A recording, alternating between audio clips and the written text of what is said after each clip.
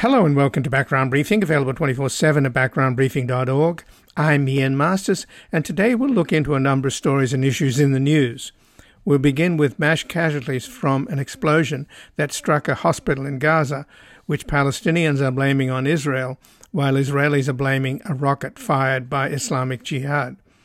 While information wars play out and the facts of what happened are yet to be verified, we'll go to London to speak with David Hearst, the editor of Middle East Eye, who formerly was the chief foreign leader writer for The Guardian, former associate foreign editor, European editor, Moscow bureau chief, European correspondent, and Ireland correspondent of The Guardian. He has an article at Middle East Eye, "The Nakba that Israel has started will backfire." Then we'll get an assessment of today's vote in the House for a new speaker brought by Jim Jordan, who fell short by 20 votes from Republicans, leading to further wrangling and another vote later tonight that may be even worse for Jordan. Joining us to discuss Trump's attempt to take over the House via his loyal toady, Jim Jordan, is Ryan Cooper, a managing editor at the American Prospect. He is the co-host of the Left Anchor podcast, as well as the author of How Are You Going to Pay for That? Smart Answers to the Dumbest Questions in Politics. And his latest article at the American Prospect is Spineless House GOP Moderates Line Up Behind Jim Jordan. Then finally we'll speak with Michael Hiltzik, a Pulitzer Prize-winning reporter and columnist at the Los Angeles Times, who currently writes a twice-weekly column covering business and economic issues relevant to life in California. His books include The New Deal, A Modern History, and Iron Empires, Robber Barons, Railroads, and the Making of Modern America. We'll discuss his latest article at the Los Angeles Times, How the Supreme Court Could Kill a Wealth Tax Before It's Been Tried, and how the plutocrat-captured Supreme Court chose a specious case as a cover to make a massive gift to their billionaire backers. And before we begin, I'd like to thank our sustaining listeners whose tax-deductible monthly donations, large and small, at backgroundbriefing.org/donate or at our foundation, publictruthmedia.org, enable us to provide a daily briefing on the major stories in the news, free from commercials, corporate underwriting, paywalls, and constant fundraising. As Trump and his MAGA followers weaponize lies in their war against truth itself, we're in a fight between crazy America and normal America. In order to overcome deliberate distraction and distortion, Background Briefing seeks out facts and information to awaken the silent majority in the hope of restoring a reality-based community before fascism trumps democracy and facts become completely irrelevant. And before we go to our next interview, which we recorded earlier, at this point we don't know what was behind the explosion that struck a hospital in Gaza, which Palestinians are blaming on Israel, while Israelis are blaming it on a rocket fired by Islamic Jihad. And joining us now from the UK is David Hearst, the editor of Middle East Eye, who was formerly the chief foreign leader writer for The Guardian and a former associate foreign editor, European editor, Moscow bureau chief and European correspondent and Ireland correspondent for The Guardian. And he has an article at Middle East Eye, The Nakba that Israel has started will backfire. Welcome to Background Briefing, David Hearst. Hello there. Hello, David. And we're just now learning that a hospital in Gaza was bombed or blew up. Nobody's quite sure about the origins at this point. But the numbers of possible people being killed, and this is patients, women and children, along with doctors, are as high as 1,000. At this point, the Palestinian Health Ministry says there are 500 dead. What's the latest that you're hearing, David? Well, it's exactly that. I mean, as we're speaking, this atrocity is unfolding. Israel says it's investigating. Its Air Force has hit the pattern of the Air Force strikes has been particularly murderous. They've stopped pretending to give people fair warning and get out. In fact, there are instances of them telling to clear civilians from one area, only to bomb the areas to which they were sheltering. They've bombed areas in Gaza which have never been bombed before because there were no military targets there. There's a sort of middle-class area by the sea. That's been leveled. Instead of bombing individual buildings, they're actually leveling whole districts. And there has been no attempt to limit civilian casualties or even distinguish between military and civilians. Now, we've covered everything for the last 10 years in Middle East Eye, but I particularly remember the last ground incursion was in 2014. And then after a number of days, the total number of casualties was 2,000. This is now heading way, way above that figure, and very, very rapidly. And the ground assault hasn't even started. 2014 was the last time the ground that they went in. And so what we're seeing is an attempt to, I feel really quite confident in saying, to kill as many civilians as possible and to push them further south. For reasons we can discuss later on, I don't think that plan will work, but even the Israelis basically ruled out half of Gaza, that's 1 million people, 1.1 million people, and said they had to flee.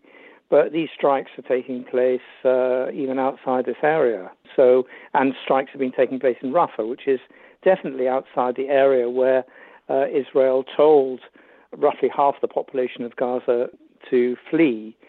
And as we speak, Joe Biden is probably in the air, about to land to Israel, and Israel still hasn't let any of the thousands of aid trucks, the other side of the Rafah border, from crossing it. So it's cut off all electricity, it's cut off all food, the water's been cut off and you've got all these aid trucks with water and food just standing there for day after day while Israel bombs the civilians of Gaza at will. So this is, even by the standards of the last 10 years, even by the standards of Gaza, this is the most brutal act that I've witnessed in covering these events for some time. But David Hearst, when you say it's their policy to do this, that flies in the face of their announcements that they've made, particularly standing next to Secretary of State Blinken after a 7-hour meeting where, and Biden has reiterated the need to protect innocent Palestinians in Gaza. And that's what Secretary of State Blinken said, that they'd agreed with the Israelis. So America is not in control of Israel, and America can say what it wants, but the reality on the ground is what's unfolding as we speak tonight. So who's making these decisions? Israel is making these decisions. Yeah, but who in Israel? Is there, if they say... Well, they haven't exactly held back on their pronouncements of what they were going to do to Gaza. They said, Yoav Gallant, the defense minister, said, all the normal rules apply. We're not going to be bound by international law or war crimes. They've made the most bloodthirsty statements. I mean, there's been a long list of them over the last 10 days of what they would do to Gaza. And they're doing exactly that. America's got no purchase on this. Well, but the president of the United States is arriving there, and this is going to blow up in his face. It sure will, because what's happened is that in the initial reaction, Biden gave speeches which said that Israel had every right to do currently what it's doing. We've only just started realizing in America actually of what this is leading to. But this is leading to a death toll of easily 20,000 Gazans, 10 times more than were killed in 2014. So this is a humanitarian disaster that's been created. And America, Europe, and the UK basically gave Netanyahu the greenest of green lights to do this right from the offing. The narrative was that Israel had faced its 9/11 in a hideous Hamas attack that had butchered men, women, and children, and that Israel had the right to defend itself. That was the narrative given by the United States and by Biden from the off. Now, there are two things that are happening that have given rise to I think, a U-break turn that is about to be made by America. One is the scale of the suffering, as we're seeing tonight, and the sheer amount of casualties, and what are obvious war crimes. And the second is that neither Biden nor Blinken appreciated was the fact that this can trigger a regional war. What's been happening in the last 48 hours, not just with Blinken, but also with Rishi Sunak, the Jordanian king came here along with his foreign minister. They've all warned that their countries are boiling. There have been hundreds of thousands of Jordanians, not just Palestinians, but Jordanians, East Bankers, in Amman saying, we are all Hamas. You know, the foreign minister of Iran has been going around saying this is a red line for us, and we will get involved. Hezbollah's finger is on the trigger. So a regional war really is in the offing. And I'm not sure that Biden or Blinken can now stop the process that they helped start by supporting Israel in the manner they did in the first few days of the Hamas attack. But the Israeli military strategy and the strategy both of the Minister of Defense and of Netanyahu and of the coalition government, including Benny Gantz, as far as I know, and I'm sure they've shared this with the United States, their strategy is to literally exterminate the Hamas fighters, and that could be up to 60,000, as you point out. I've heard, basically 30,000 hardcore and the rest of volunteers or whatever, but let's say 60,000. They want to kill them all and then basically turn over Gaza to the UN and to whatever Arab country wants to take it. And that, I understand, is what they intend to do. Is that your understanding? There are lots of different versions of what you've said. One of them was to divide Gaza into a north and a south and have some sort of Arab leader who was a tame one, like Mohammed Dahlan, for instance, to take over the south. Initially, what Israel wanted was to drive a substantial number of Gazans across the border into Egypt. And Egypt said, over our dead body, we're not accepting a mass Gaza refugees. Initially, there are credible reports that America offered Egypt $20 billion to accept 1 million Palestinians. What initially Netanyahu said right from the word go was that the Middle East will change significantly after all this is over. And the original Israeli plan was to wipe out Hamas, but then wipe out Hezbollah, and also deal with Iran, and do all three one after the other. Now that is a mass exodus of refugees, which the Palestinians would call another Nakba, or catastrophe, i.e. repeat of what happened in 1948, is now off the agenda because Egypt and Jordan have both told Antony Blinken that their states could collapse if, with an influx of Palestinian refugees, that it could destabilize Jordan and destabilize Egypt. So what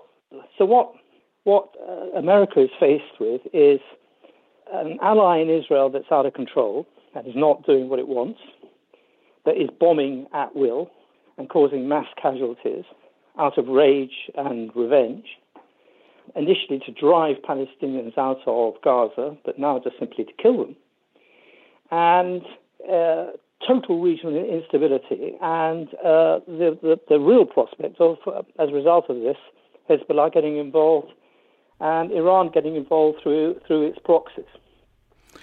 But, for example, when Biden arrives there and meets on Wednesday and then goes on to Jordan and Egypt, he's supposed to meet with Abbas, with the Palestinian Authority. Abbas has already said he's not going to meet with Biden.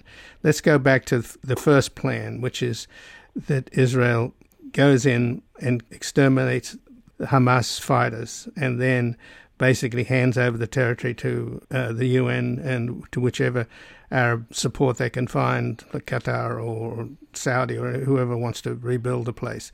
That's plan A, okay?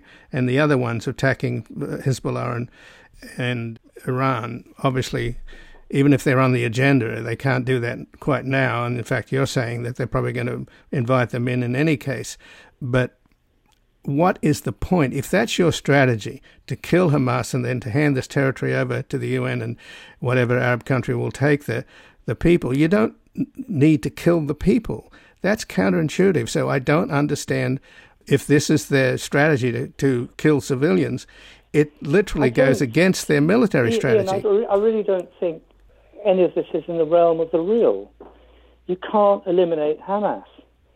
Hamas isn't that's their intention, though, isn't it? Yeah, but Hamas is not just its number of fighters. It's a political movement. You just can't do it. And there are people, lots of people who are not remotely sympathetic or Islamist or religious in any way, Palestinians and PLO, who say you cannot eliminate Hamas. You can't do it by eliminating its leaders or its fighters. It's a movement. It will grow up again. So this is like someone coming to say, we're going to eliminate the Democrat Party. You can't do it. There are too many people. You can eliminate the leadership, but you can't eliminate the party. And so this is not a credible strategy, and it's not. And what Israel tells the international community and tells Biden just the evidence shows from the first 11 days, nothing to do with actually what's going on the ground, where they are deliberately, something like 30 families have been wiped out, right? Families, whole families. I know someone whose 40 members of a family were wiped out in one hit by a precision bomb. Now, that is not the action of a reckless pilot or an angry pilot, or if it's repeated 30 times. These are precision strikes on targets that they know are there. This is not Hamas hiding underneath them or some tunnel they're trying to get in. By the way, people assume human shields are going to be there. They are direct hits on families. And there's so much evidence of what has actually been happening from Gaza as to make any of the statements that Biden or Blinken get really very suspect. And I think America now is in a hell of a mess, because it's just about waking up to the fact of what this... America doesn't want a war in the Middle East. Well, Biden, clearly, while he's there, they're not going to invade, but probably the minute he leaves, they will. And then he's going on to Jordan and Egypt, which are roiling. So I would not want to be in Biden's shoes. That's why I don't understand what the Israeli strategy is. If you, as you've made the case, David, think that this is deliberate strategy to kill civilians, it makes no sense to me.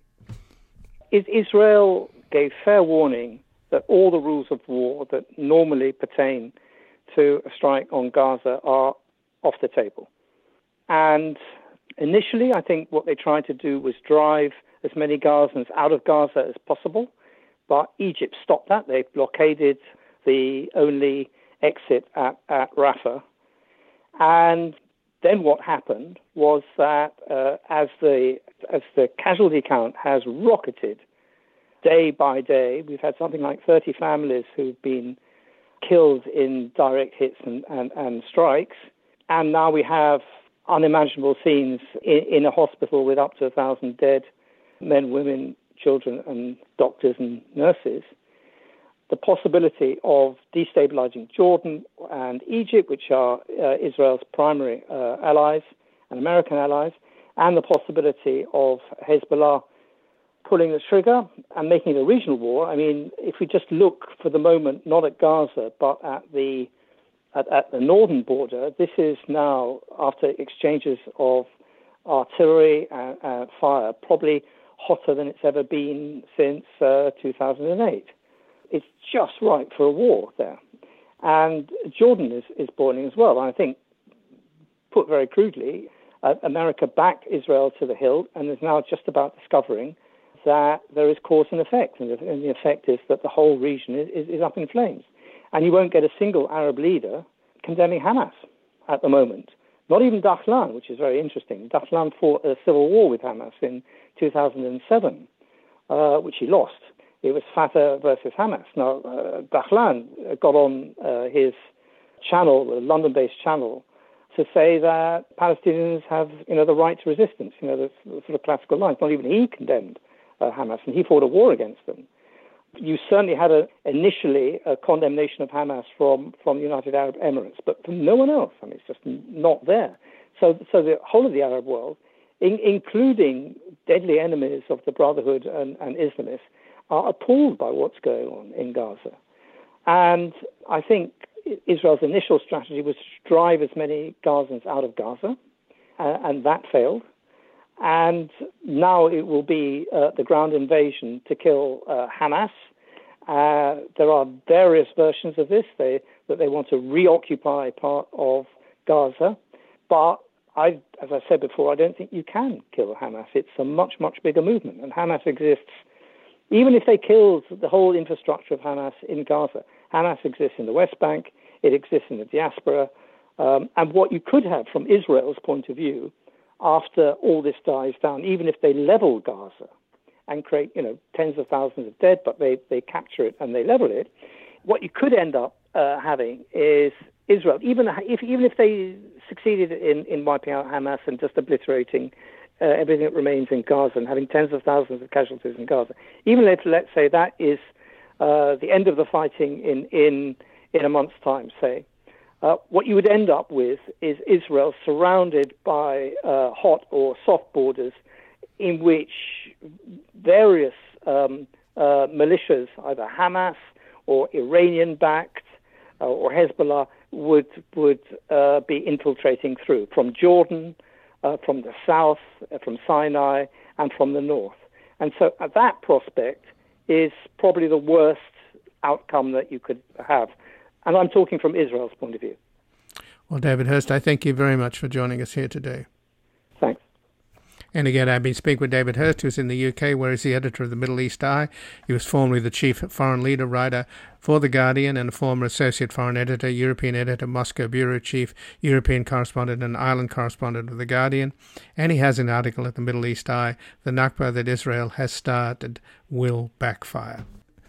And again, the facts of what happened and who was behind the explosion that struck the hospital in Gaza have yet to be verified. We can take a brief station break and back with an assessment of today's vote in the House for a new speaker, brought by Jim Jordan, who fell short by 20 votes from Republicans. Senor,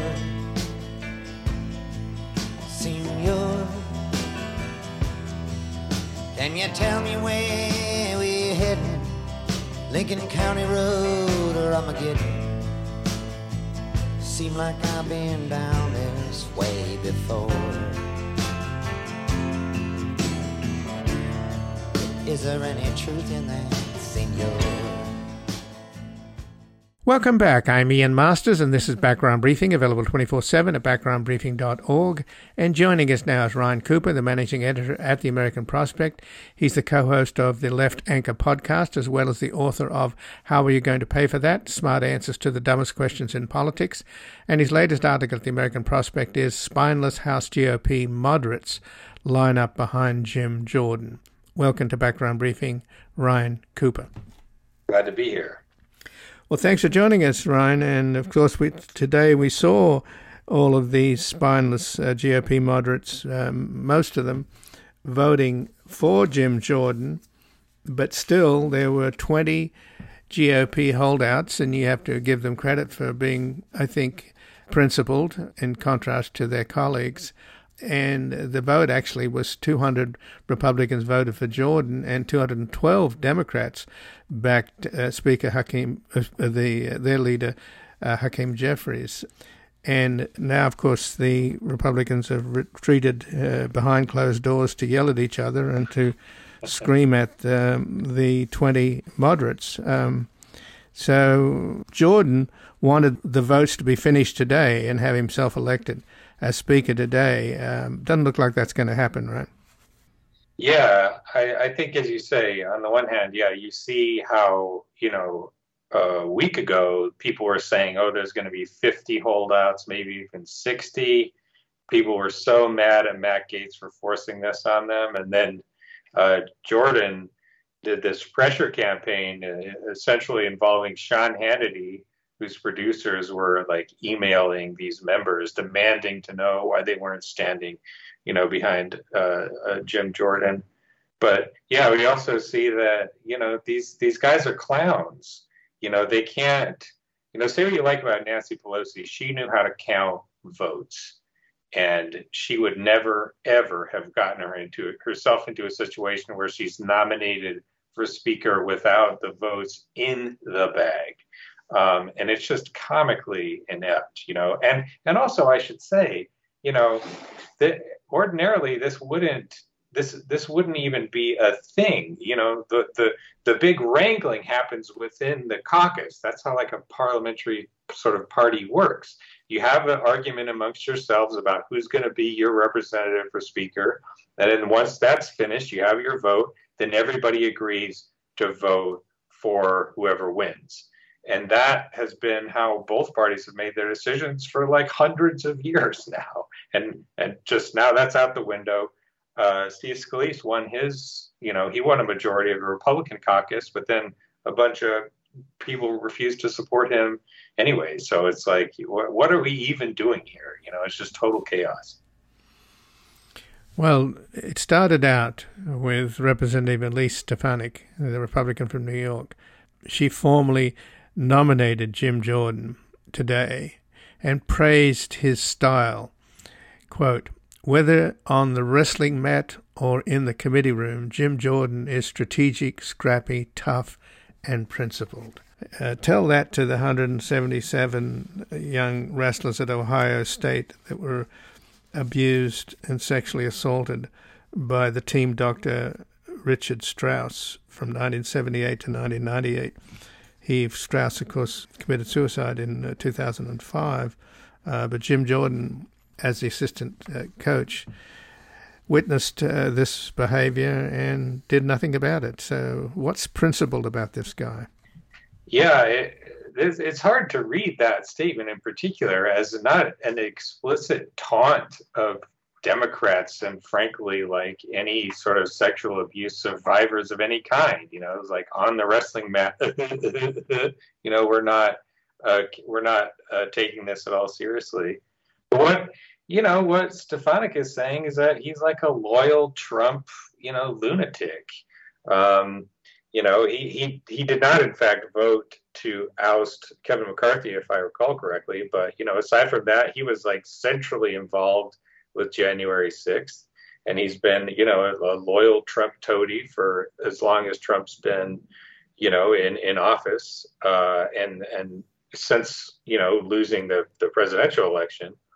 And yeah, this is like the type of person they're trying to foist on the country. Basically an insurrectionist who's centrally involved in the sexual abuse of college students, allegedly, according to the account of multiple former wrestlers at Ohio State University, as you said. And all the while Republicans accuse, Democrats and like trans people of being groomers of children, the hypocrisy doesn't even begin to cover it. Well, a lot of this was said by Representative Pete Aguilar of California, who brought the nomination forth for Representative Hakeem Jeffries, who actually who got more votes, as I pointed out earlier, than Jim Jordan did. And he delivered a really powerful speech talking about Jordan, accusing him of inciting violence on this chamber. And, of course, that was January the 6th, where we still don't know the extent of his involvement. There was an 18-minute phone call with Trump on January the 2nd, and several phone calls with him on the very day of January the 6th. He's been subpoenaed by the January 6th committee. He's refused to show up, and it's just extraordinary. And the bottom line, though, surely, here is that if Jim Jordan becomes Speaker of the House, in effect, Donald Trump will be the Speaker of the House. I mean, this guy is just a toady for Trump, isn't he? Yeah, no, he absolutely is. And, the possibility that sort of jumps out at me is that if Jordan is the speaker, I don't think there is much chance that a President Biden victory would be certified by the House of Representatives. I mean, as you say, he was involved in January 6th, and he's a loyal Trumper, and he voted to overturn the election. And an election denier, too. Yes, exactly. He was out literally 2 days after the election. He was starting the Stop the Steal nonsense. Yeah, and so if Biden, wins the re-election fair and square, I don't think there's much chance. I mean, I suppose anything's possible, but I don't. If there's any sort of scrap of justification or argument on the right that Biden somehow rigged it or whatever, I don't think that a Republican-controlled House is going to vote to certify the election. And then in that case, who knows what's going to happen? So what's going on then with these people? And is this a reflection of the country? I mean, in other words, why are they such pathetic toadies to this wrecking crew, one-man destruction machine, this cheesy vulgarian, this idiot, this incompetent fool that's his tenure in the White House is probably the most disastrous in American history, and is running again to stay out of jail. He's got 91 charges against him, and yet they rally to him.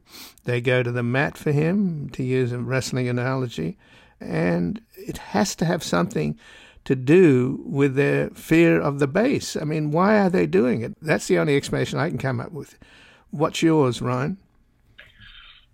Well, certainly that is part of it. We have seen, dissident Republicans, such as they are, be harassed and threatened with violence very extensively, and not only on January 6th. That was one of their core chants, hang Mike Pence. There was a recent article in The Atlantic where Mitt Romney said he was spending $5,000 a day on security to protect his family from Trump extremists. And that's because he's been consistently anti-Trump. Say whatever else you might like about him. He clearly does not like Trump or the MAGA right and voted to impeach him twice. And, Romney's got a big family, but that's a lot of money, even for a very rich man like him. And yeah, so there's that aspect of it. But I think there's also, it's just, this is the nature of a sort of demagogic cult of personality, authoritarian movement. That they typically do, they have this sort of characteristic, a whole bunch of slavish, sort of dim-witted followers who are ready to die for a dear leader.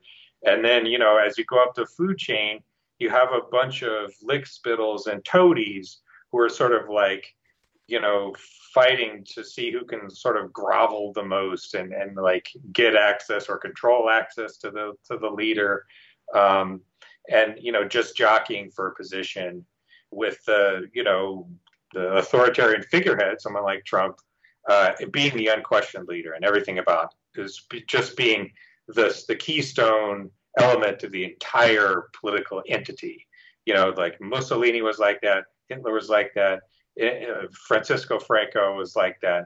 This is I think basically an authoritarian structure, and this is just how they tend to operate. And after a while, anybody who would have stood up to him, just gets run out of the party. We saw it happen with Romney, who's quitting politics, with Liz Cheney and with other folks.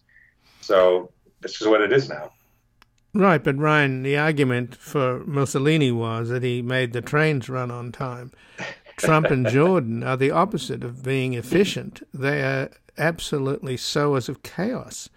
They break things. I mean, former Speaker Boehner singled out Jim Jordan as the worst of the Freedom Caucus. He basically said this guy's never, ever put forward one piece of legislation, which is what Aguilar pointed out today. He doesn't create things. He doesn't bring bills and policies and plans forth. He just rips things apart and tears things up and makes a lot of noise, and that's what he does. And Trump, of course, is his mentor, and Trump is doing it in spades. And, at the same time, of course, Trump is working overtime for Vladimir Putin. You know, we're just learning today from the lawsuit that Trump brought against Steele, the British spy behind the Steele dossier. The last thing that Trump did on his last day in office was to declassify classified FBI briefings with Steele, which resulted in the death of 2 Russian sources of Steele's. So Trump has got the blood of these 2 Russians on his hands. It just gives you an idea of how loyal he is to Putin. So there's a real sickness in this country, and I don't for the life of me understand, what do they believe? What do they stand for, these people? Yeah. Well, I would say, first that it's actually something of a myth that, like, the fascists were good at administration. The Italy was a big time mess. Mussolini did not, in fact, get the trains to run on time, and Hitler's Germany, well, capable in some ways, especially the military, was an absolute riot of administrative chaos, and it was terribly humiliating to a lot of Germans, who'd grown up with like the tradition of like Prussian highly organized bureaucracy and whatnot. I think I would say though that the difference, and the reason Trump is different from your sort of classic 20th century authoritarian despot or would-be despot is that today we have, sort of propaganda is more important than maybe ever in human history in the form of social media. And you can, it's like sort of all-out information war for the sort of minds of this, group of people who, they drive, it's almost like a sort of brain disease. We saw this with the Palestinian 6-year-old kid who was stabbed to death by his landlord, who formerly, according to his mother, was like a second father to the kid and built him a treehouse.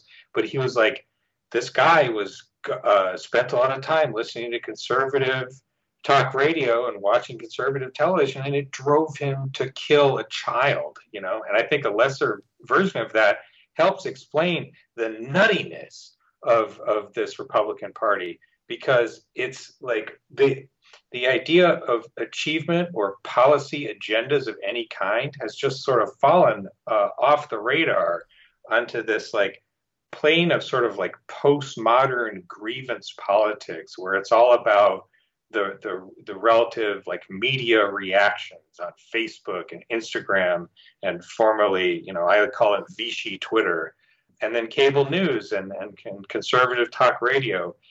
And it turns people into lunatics, and it just makes them completely not care at all about actually achieving anything other than kicking liberals, punishing them, harming them, and, making their lives miserable. And that would be the point of a second Trump term, and probably if he were to get in there, a third and a fourth, or as long as he lives. But that's as far as I can tell what's going on.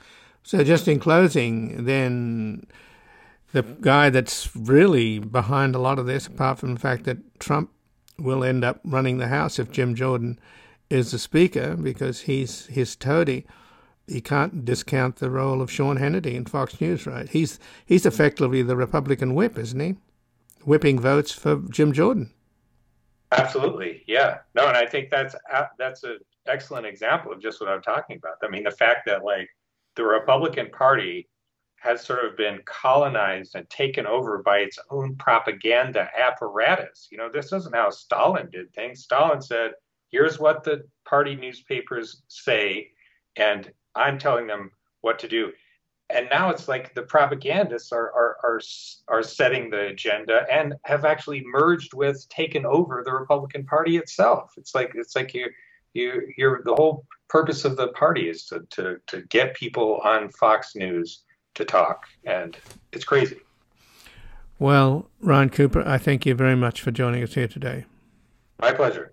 And again, I've been speaking with Ryan Cooper, who's the managing editor at the American Prospect and the co-host of the Left Anchor podcast, as well as the author of How Are You Going to Pay for That? Smart Answers to the Dumbest Questions in Politics, and his latest article, at the American prospect is spineless House GOP moderates line up behind Jim Jordan. We're going to take a brief station break. We're back looking into how the plutocrat-captured Supreme Court chose a specious case as a cover to make a massive gift to their billionaire backers. Come on now, who do you think you are? Bless your soul.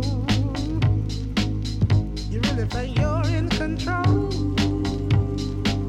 Well, I think you're crazy. I think you're crazy. I think you're crazy. Welcome back. I'm Ian Masters, and this is Background Briefing, available 24/7 at backgroundbriefing.org.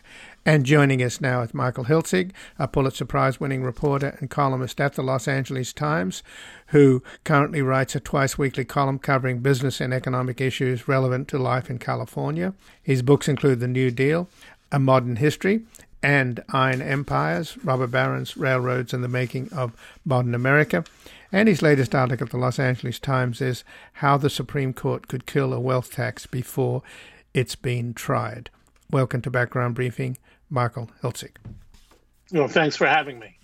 Well, thanks for joining us. And Senator Sheldon Whitehouse has been saying of late that the Supreme Court has essentially been captured by plutocrats. And this law that they've taken up, or this case, the Moores case, about a $15,000 transition tax bill, which the plaintiffs are arguing is unconstitutional.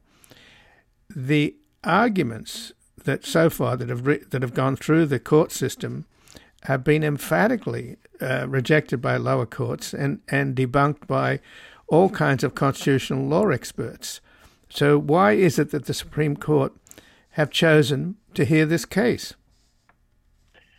Yeah, that's a very good question, Ian. And the conjecture is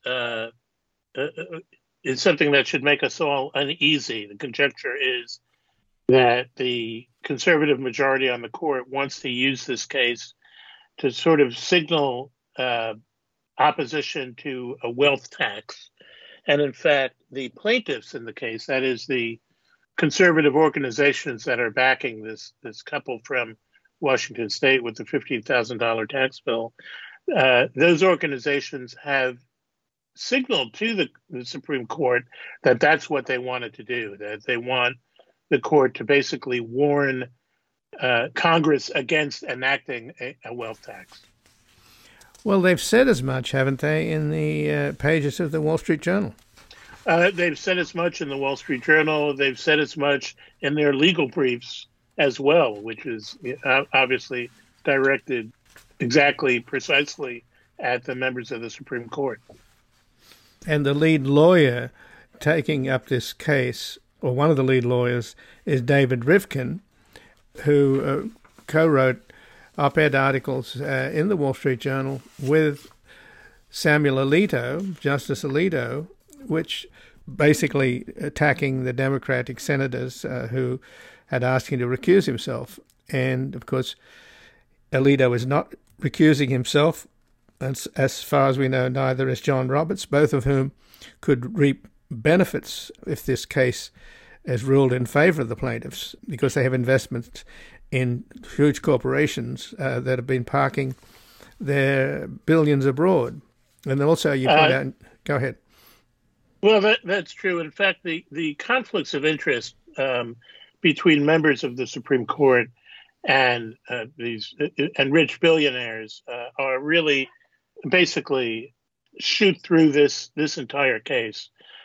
Paul Singer and Harlan Crow, who are the billionaires who've been vacation pals of Alito and Justice Clarence Thomas, they have, as I quoted to commentators on this case, have their fingerprints all over the case. Basically, they are officers and financiers of the Manhattan Institute, which has been filing amicus briefs in favor of for this case on the side of the plaintiffs. So yeah, as I wrote, it certainly looks as if the fix could be in for the interests of America's billionaires. And the Moors, who claim to be sort of victims of this tax, this transitional tax that came in as a part of Trump's 2017 Tax Cuts and Jobs Act, right, which in itself was a huge giveaway to the wealthy. But there was an attempt to repatriate the approximate $2.6 trillion of profits offshore by big multinational U.S. companies avoiding American taxes. And the deal was that they would basically get this one time only offer. And instead of paying a 35% tax rate to repatriate this money, the multinationals, the Congress cut it down to 8%. And they were supposed to collect some $340 billion for the Treasury. But as far as I know, it's only around 270 that's come in. So the balance, if this is struck down, would be a profit for these big companies like Apple, Pfizer, Microsoft, Johnson & Johnson, and Google, right?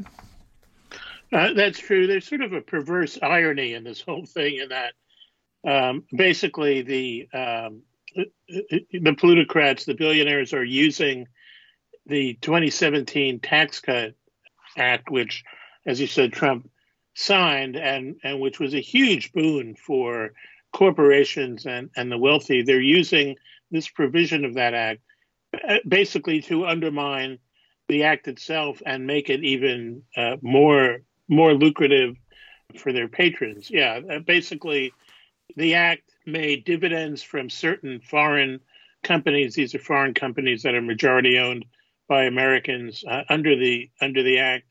The dividends from those companies were no longer taxable in the U.S., but to sort of lessen the blow to the Treasury, the act enacted this one-time only tax, as you said, at a fraction of what this money would actually be taxed under the existing law. And the idea was to get billionaires and corporations to bring all of these profits that were parked outside the country, to bring them back. So yeah, the Moors basically paid a $15,000 tax bill at 9% rather than 39%. And as far as they were concerned, that was still too much. They wanted to pay nothing on the argument that, well, they never actually got a cash payout from the company. But of course, that under the law, that doesn't matter. You can be taxed for gains in your wealth and your assets, even without receiving it cash. Right, but the Moors were members of the company's board of directors, wasn't it? This offshore company. Yeah, Charles Moore, who was the husband in the case, he was a member. Yes, he was a member of the board of directors, and although in his lawsuit, he and his lawyer said that he had no control over company policy in terms of what it could do with its profits. Obviously, as a member of the board, he had some fiduciary responsibilities and some voice in company policies. And Moore is the son of Thomas Gale Moore, an economist with the Competitive Enterprise Institute and an emeritus fellow at the Hoover Institution, who is famous for a book that he published in 1998, Climate of Fear, Why We Shouldn't Worry About Global Warming. So it's pretty fair to say that these people are on the right on the political spectrum.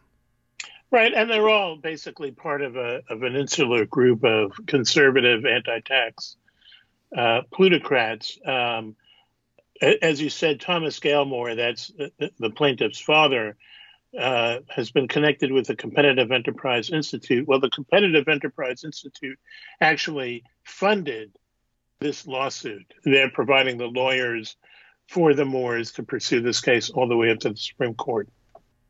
Right.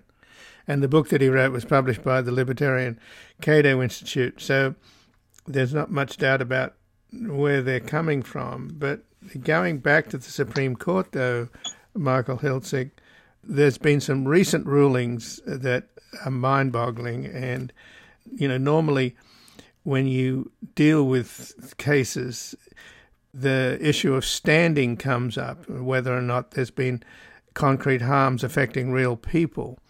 And the case of the Christian website designer in Colorado, it turned out that these people weren't real, that the names of the people that were supposedly injured by being forced to make cakes for gay couples were phonies. They weren't the right people. And yet an incredibly important case was ruled on this same-sex wedding issue. And then the other one where there was no standing was the Biden administration student loan relief program that was struck down in June. So tell me what's going on with the Supreme Court in terms of bending the law for ideological outcomes. Right. Well, as critics have pointed out in the cases you mentioned, and there's also the case involving the abortion drug mifepristone. Basically, what the Constitution says and what case law, going back to John Marshall, says is that the Supreme Court really is limited in its jurisdiction.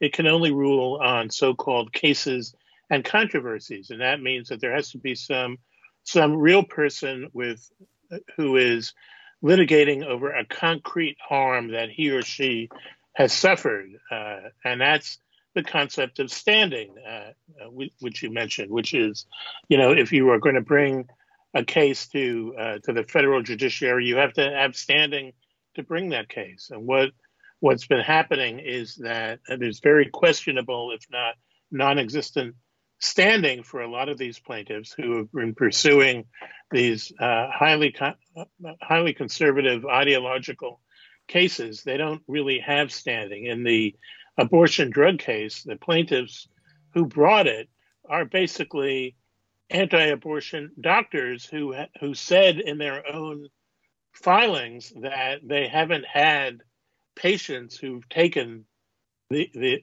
pill. That's an issue there, but they're concerned that maybe down the line they may have to care for a patient who's taken the pill and maybe had an adverse effect. And in any event, they resent the idea that they may not have a baby to deliver because some woman has taken a pill and basically had an abortion. And since they're doctors, they want to have babies to deliver, so they're harmed by the fact that there were fewer babies, fewer pregnancies. And this is, to say this is a real harm suffered by real people is such a stretch that it's unimaginable that the Supreme Court would take that case, but it has taken the case and it's overseeing it. And what this amounts to basically is the Supreme Court legislating, which is not what it's allowed to do under the Constitution. If it takes a case where there's no standing and just issues a ruling that says, this law is unconstitutional, even though no one has suffered, then that really is tantamount to becoming lawmakers rather than judges. So, Michael Hiltzik, let's talk about how this case that the Supreme Court has taken up, if it's ruled a way that, unfortunately, many, including myself, suspect they will rule because they're more and more proving themselves to be political operatives in robes as opposed to neutral jurists. And the idea that this case could basically cut off at the pass what Elizabeth Warren and Bernie Sanders and others are trying to do, which is to levy taxes on assets on the super rich. In other words, it's been referred to as the billionaire wealth tax. So why would this case kill that in the cradle? Well, there are three levels of what the Supreme Court could do in terms of ruling in this case. The sort of lowest level, this is assuming that it wants to take the plaintiff's side. At the narrowest level, it could overturn the so-called mandatory repatriation tax. That's the one-time tax that was enacted by the Republicans in 2017. And that would cost $340 billion, which is, or at least that's what the CBO, the Congressional Budget Office, estimated would be brought in from the repatriation tax. And that would be over 10 years. So the Treasury hasn't even collected all that quite yet, as you mentioned. But if the court overturns that one tax, then companies and taxpayers who've already paid it would get a refund. They would file amended tax returns, and they would get whatever they spent back. And then there's the next step up is the court could invalidate a host of provisions in the corporate and business tax systems on unrealized income. That's capital gains that are sort of embedded in somebody's portfolio, but because he or she hasn't sold the stocks or bonds, they haven't realized those gains.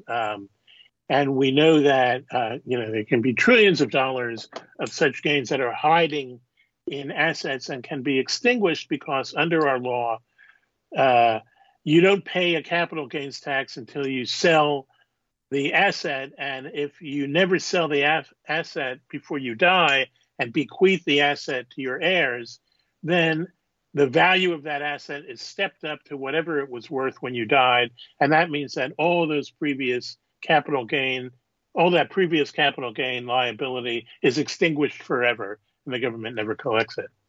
So, but that's not the case in the entire corporate and business tax system. It's not at all unusual for unrealized gains to be taxable. So the court could invalidate those taxes on unrealized income, and that would cost trillions of dollars. And then there's the third and broadest possibility, which is that the court would say today that a wealth tax in the future would not be constitutional, and that would sort of undermine, stifle the efforts to enact a wealth tax on individuals that people like Bernie Sanders and Elizabeth Warren and many others in the Democratic Party have been advocating. And the suspicion is that is the very reason why the conservatives on the Supreme Court took up this case. Well, that's quite possible because other than that, a $15,000 tax bill is not a particularly significant harm, and the Supreme Court only accepts about 1% of all the lawsuits that are presented to it. And the question is, why did it take this one when basically it's a busy court? It had a lot of other things to do. Why now? Why this and why now?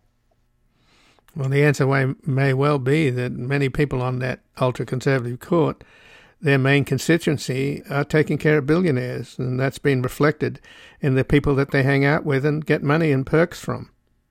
Absolutely. They're hanging out with billionaires. They're their friends. They're taking benefits, free trips, free air flights from the people who really are deeply interested in exactly this sort of case. Well, Michael Hiltzik, I thank you very much for joining us here today. Happy to do it, Ian. Well, thank you, Michael. Again, I've been speaking with Michael Hiltzik, who's a Pulitzer Prize-winning reporter and columnist at the Los Angeles Times, who currently writes a twice-weekly column covering business and economic issues relevant to life in California. His books include The New Deal, A Modern History, and Iron Empires, Robber Barons, Railroads, and the Making of Modern America. And his latest article at the Los Angeles Times is How the Supreme Court Could Kill a Wealth Tax Before It's Been Tried. This has been Background Briefing. I'm Ian Masters, and I'd like to thank producer Graham Fitzgibbon and assistant producer Evan Green. To help us sustain this program into the future and ensure it remains free to all, please take a moment to support us by going to backgroundbriefing.org/donate or publictruthmedia.org, where you will find our non-profit Public Truth Media Foundation, where your tax-deductible donations, large and small, keep us broadcasting. And if you've missed any of today's programs or would like to explore our vast archives, you can find us at backgroundbriefing.org, where we include extended interviews searchable by topic and have made it easy for you to sign up for daily email updates that provide links to resources, articles, and books discussed on the program. Also, you can find links there to subscribe wherever you get your podcast, and we encourage your ratings and reviews on these platforms. Find us on Twitter and Facebook at Ian Masters Media, and please do help us reach more listeners by sharing this program with friends, family, and colleagues. And I'll be back again tomorrow with another background briefing. Bye for now. The guy that lived next door in 305 took the kids to the park and disappeared.